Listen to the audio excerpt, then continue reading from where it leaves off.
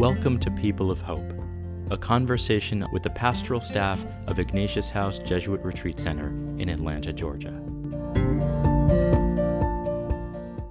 I'm Andy Otto, and I'm joined this month with Sarah Otto and Father Bill Noe, who is the newest member on our pastoral team. And during this Ignatian year, we are focusing a bit more explicitly on certain principles and themes of Ignatian spirituality. And this episode, we're talking about desire. St. Ignatius said that one of the purposes of the spiritual exercises is to find better what one desires. So it's kind of an important theme, even in discernment, and hopefully it can be something that we can unpack. So Bill and Sarah, maybe we can start off with just sort of more of a personal opening into this topic of how have you experienced desire in your spiritual life? So when I think back to the beginning of my adult spiritual life, my heart was pretty much numb. And I began to work with a spiritual director who would invite me at the end of a time of praying to look back at what had happened, and especially at what had happened in my heart. And I would come in with my journal and read what I had written. And his counsel was, don't write for more than 1 or 2 minutes. And I would come in and I would say, I prayed with this and I think this. I prayed with this and I think this.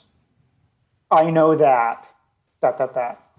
And every time I would start a sentence, he didn't do this right away, but within a few sessions, every time I would start a sentence, I think, he would stop me. Go to the next sentence, he'd say. And sometimes I would get through a whole month's worth of prayer without having touched a desire. And so it was incredibly frustrating. And eventually, the way the floodgates opened for me was to realize, oh, I can't feel my desires.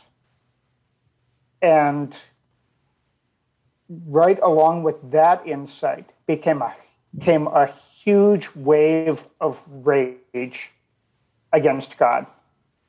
And then I found desires everywhere and began to have to try to sift them, which was no easy matter. So first there were none, and then there were too many to make sense of. Yeah, that makes me think. I feel like Ignatian spirituality, when critiqued, people think it's a feel-good spirituality, and the focus on desires is, on our sensual pleasures. But when I think of desire, in you saying that it was rage that came that then opened up desires, desire in my spiritual life has been a very hard, lonely journey. And I think back to my first 8-night retreat. It was the summer before my final year in graduate studies. And so I went in, as many retreatants do, with expectations that I would figure out my plan for post-graduation and plan for the rest of my life. And that plan, of course, didn't unfold in those 8 days. But what emerged in the silence was just this unbearable loneliness and longing. And for me, at that point in my life, it was a longing for partnership, for love, for marriage, this real call to marriage. And it was a painful week, but it was an absolutely beautiful week too, of connecting with God in that deep, vulnerable desire, and being honest really for the first time, and having to grapple with, okay, what does this desire mean when I'm not in a relationship right now with someone? How do I pray with this desire? How do I ask God to meet me in this desire? And so it was hard. Desires aren't about just these pleasures that we have, but really, I think desire, the other face of desire, is longing, and longing's not easy by any means. So it's a hard spirituality when you really dive into it. Mm-hmm. Yeah, I think that desires are important in that they sort of propel us forward on our Christian journey. the biggest moment of desire for me was both entering religious life and then leaving religious life. And certainly leaving religious life, I felt these growing desires for marriage, and yet I also had a desire for ministry. So holding these two desires, realizing I couldn't be both the Jesuit and married, I had to make a decision, and they propelled me forward into a life of lay ministry in marriage. And it's really interesting to see how the grace that comes from our own deep desires really do unfold. And they often unfold, I think, in ways that we don't initially expect. And I think that's a struggle for some people who, they pray for a desire, they feel like God is confirming their desire in prayer, but then it doesn't pan out the way they expect. Sometimes it comes to fruition in a new way. I like that idea of propelling forward, and it makes me think what is it propelling you past? And it's not like, you're moving forward to achieve something in the Christian life, but it's really you're moving forward past your fears. And I think it's fears that so often keep us from really longing and reaching for more. But if we can tap into our desires, that's what can give us a sense of conviction and courage in the face of fear. And that's why my favorite calling of the disciples passage is the Gospel of John, and just Jesus's question about desire. What are you looking for? And it's that question of being able to tap into in each of our own hearts of what am I really looking for? And what am I worth? What's worth sacrificing to get that? What will I give up? What will I move past? What will I let go of in order to get that true desire? But again, it's hard. It's fear. There's lots of fears that prevent us from doing that. I really like what Sarah said about when she shared the question, what do I really want? Because I think that Ignatian spirituality is sometimes misunderstood. Now, I think for a long time, I thought there were two ways of spirituality. One way that says that the best way for me to discern what God wants is to smash my desires. If I could flatten them, get rid of them somehow, then I'd be all ready to be filled up with God's desires. And that there was this other way. And for a long time, I thought it was the Ignatian way. I just trust my desires to steer the way. And over time, I've come to the conviction that Ignatius is a kind of middle way. It's not certainly not crush your desires, and it's not simply trust your desires. It's attend to desires, discern them, and let them be shaped into habits of feeling in relationship. And I sometimes think about, I'm the last of 8 children. We're all boys. And so my parents spent a lot of time concerned about who we were spending our time with, because they knew that our hearts would be shaped in relationship. We would learn habits of wanting, habits of desiring that would either lead us well or not. So I've come to see Ignatius's way as a middle way of attending, taking my desires seriously and letting them be shaped into godly habits of wanting. I think there's something to be said about the discernment, right? Discernment means literally to sift, right? To sift through. And Elizabeth Lieber, who's done some writing on spiritual direction, has this wonderful exercise that we came across of sort of digging into the different layers of desire. And you basically you recognize you have a particular desire, and you ask yourself, is there a more basic desire underneath this one? And you keep doing that and digging down, and eventually you find, hopefully, that the desire is ultimately for God, ultimately has to do with my love relationship with God. Now, sometimes we dig those desires and we find that, it's actually a desire to feed my ego, the desire. So the desires Ignatius really is talking about, Ignatian spirituality, are those deep desires that ultimately have their source in God. And that, I think that's not always easy to see on the surface. There can be a desire we might have for something that on the surface seems initially good, but when we dig down, it's more about ourselves than it is about, loving God and neighbor. I think one of the other things that took me a long time to come to is that there's a difference between strong desire and deep desire. That just because I feel a longing for something or a really powerful desire doesn't necessarily mean that it's deep. Doesn't necessarily mean that it's trustworthy. And that's taken a long time to come to for me.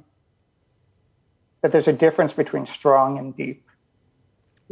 I think about Ignatius convalescing in bed, right? When he's daydreaming about these two paths, the more worldly path, more godly path, that they both, he might say, were strong desires initially, right? They both gave him this excitement and joy. They both seemed to propel him in a certain way, but then as he let those desires and those initial feelings settle, right, he noticed that the more godly path and living for Christ was more of that deep desire, like you're talking about, Bill, rather than just about the strength of the desire.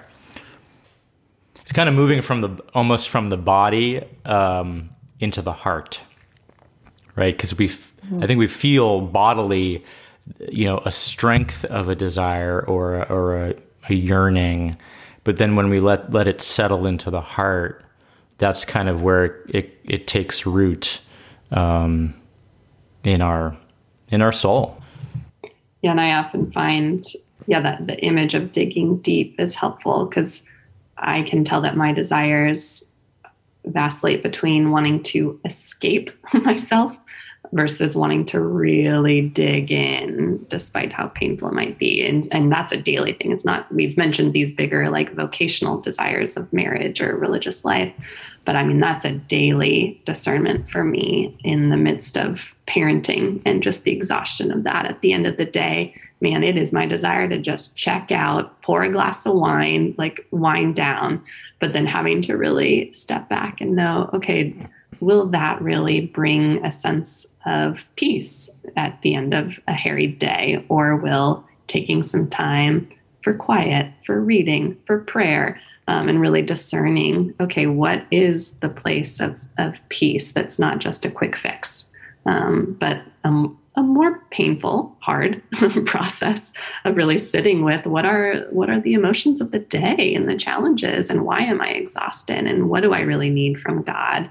And where will my desire meet God's desire? And that's not saying that glass of wine is bad. I think that's what I love about Ignatian spirituality. All things can be gifts. But recognizing, okay, what am I using as a tool and what am I using as a gift?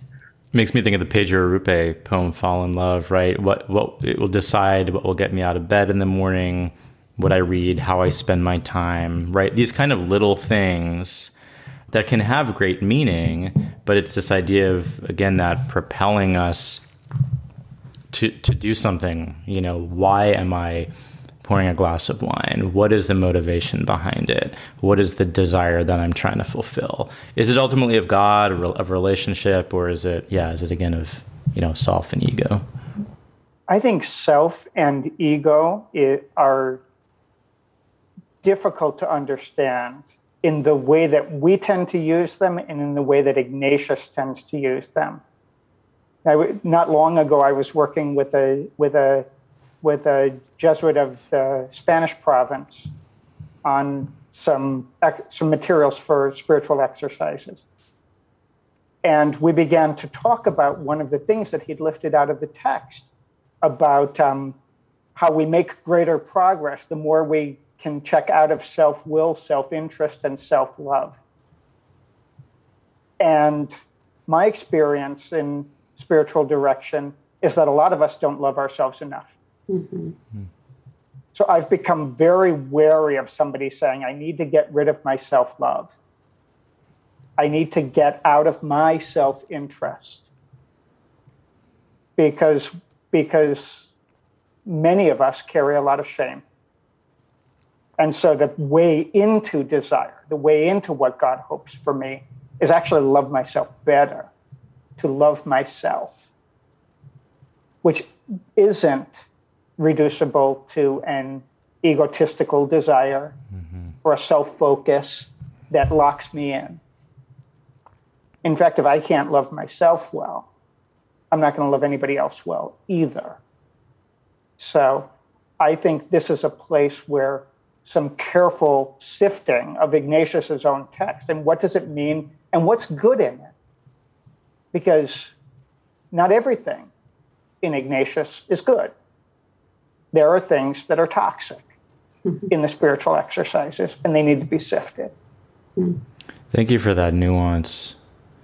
I think it does need to be heard that certainly the way I understand the way we use ego, even colloquially, right? I think it's very much connected with sort of pride, puffing oneself up, sort of self-image versus self-care and recognizing my own human dignity and that I am beloved.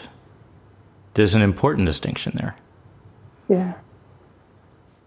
Well, and just identity. Yeah. I mean, I'm fortunate, my spiritual director, I bring up like, oh, that was my ego talking. And she'll say, you need a healthy sense of ego. You need that sense of identity and confidence.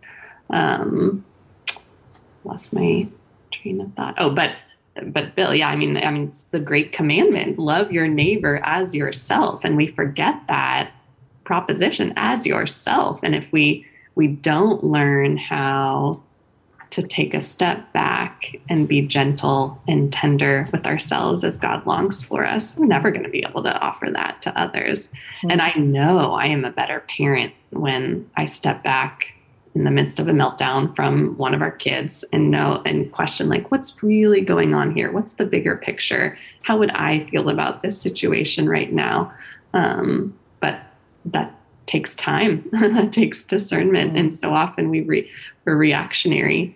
But yeah, to be tender with ourselves first before responding to another is just so crucial. Have either of you had an experience of a desire that was fulfilled in a way that you didn't expect? So I have. One of the desires that I had to discern in my own path toward ordination, in my own path in the Society of Jesus, was the desire for children. And of course, I've stayed in the society. That desire is not going to be filled in the most obvious way.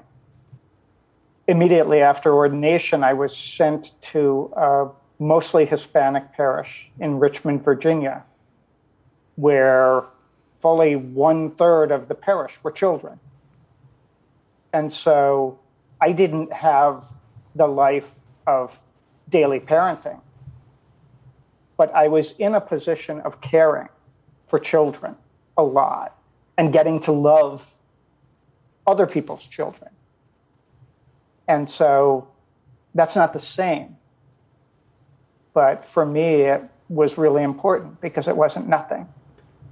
I think for me, the first thing that comes to mind is both pregnancies with our kiddos. I spent 9 months imagining and kind of daydreaming what that kiddo would be like. And both times my own imagination has completely failed me.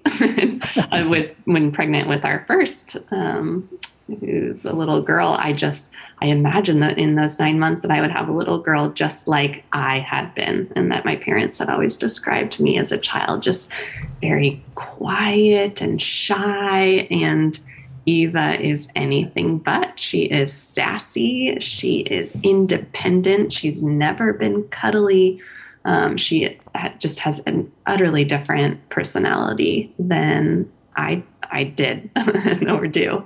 And then Oscar, when pregnant with him, just really, I remembered my maternity leave with Eva. And so I was kind of daydreaming about that, daydreaming about cuddling with him at night when he was awake, and imagining that I would like those just tender one-on-one moments.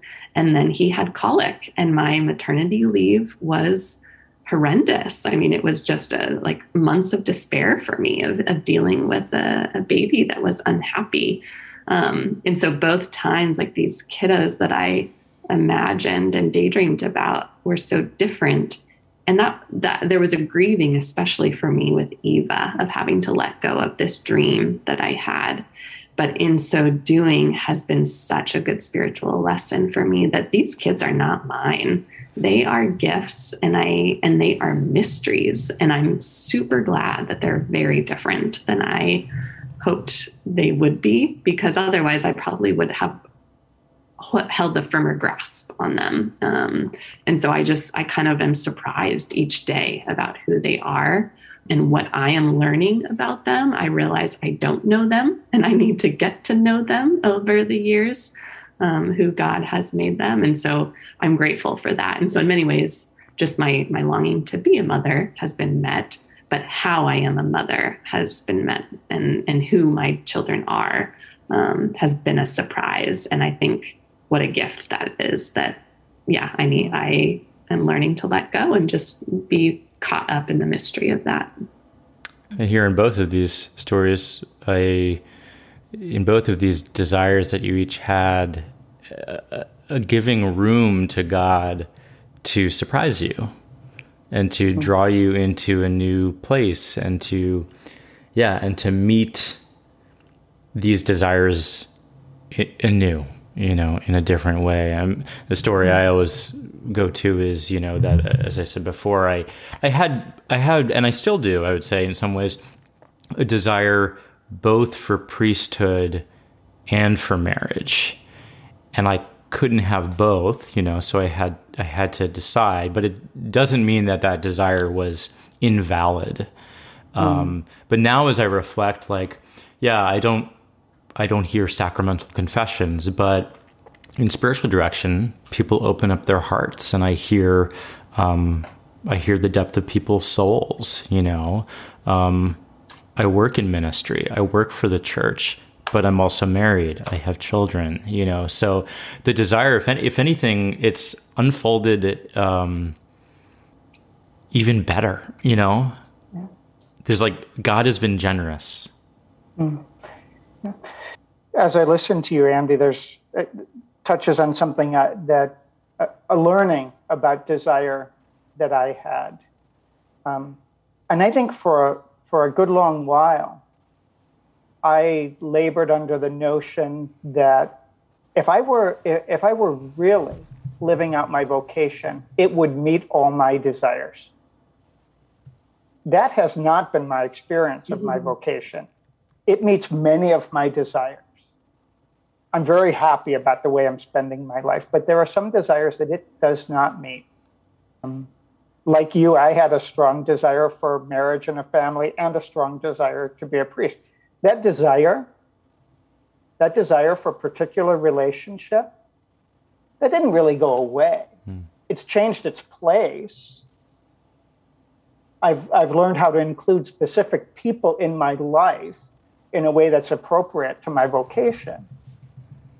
But that desire didn't really go away. It's going to remain unmet. And to be able to find a peace with a desire not being met, and it not being a sign that something's wrong. That an unmet desire doesn't mean that something's wrong. It has something to do with, I think, what you were saying about making space. That unmet desire is a space. Yeah, for something new, something unexpected. I think desire and hope are connected too. I think hope is kind of the spirit in which we desire. But hope is not an expectation that things are going to necessarily turn out the way we want them. But I think hope is that kind of natural giving room to God. We say this podcast is called A People of Hope, right? We're a people of hope in the sense that we hope in God. We trust in God, that God will fulfill our needs and desires in the way that fits within our life circumstances and the needs of the kingdom. And our circumstances throughout life change. Certain things come and go and fall away, and our desires will adapt to those things. The one thought that I have has to do with something you mentioned earlier, Andy, about desires being in the body and settling in the heart. I think one of the pitfalls in working with desire is that Ignatian spirituality can seem heady, and that discernment is about thinking things over a lot. But I've worked with a number of people who couldn't name emotions, who couldn't name desires. And so we actually started by turning our attention into body.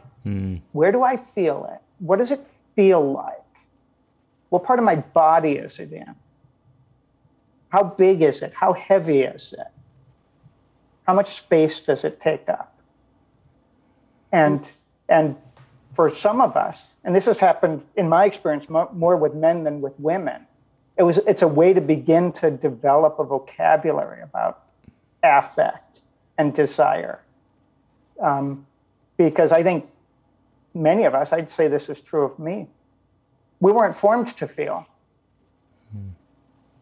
We have to learn it. Yeah, Ignatian spirituality emphasizes feelings. Not that we do what our feelings tell us, but feelings happen and we are called to respond in particular ways. And that's where I see that settling into the heart, that we bodily experience certain feelings and emotions. We pay attention to them, we recognize them, but then we allow them to settle into the heart as we discern how we respond to them. It's the same with desires, right? What is calling me to be my truest self in God? How is God calling me to be in relationship? How is God calling me to spend my life? Those are rooted in those deep desires, but we do have to do that sifting, that attending to. Well, thank you to both of you. This has been a lovely conversation, and we'll continue these conversations over the next several months about Ignatian spirituality. So thank you, Sarah and Bill. Thank you. Thank you. It's good to be with you.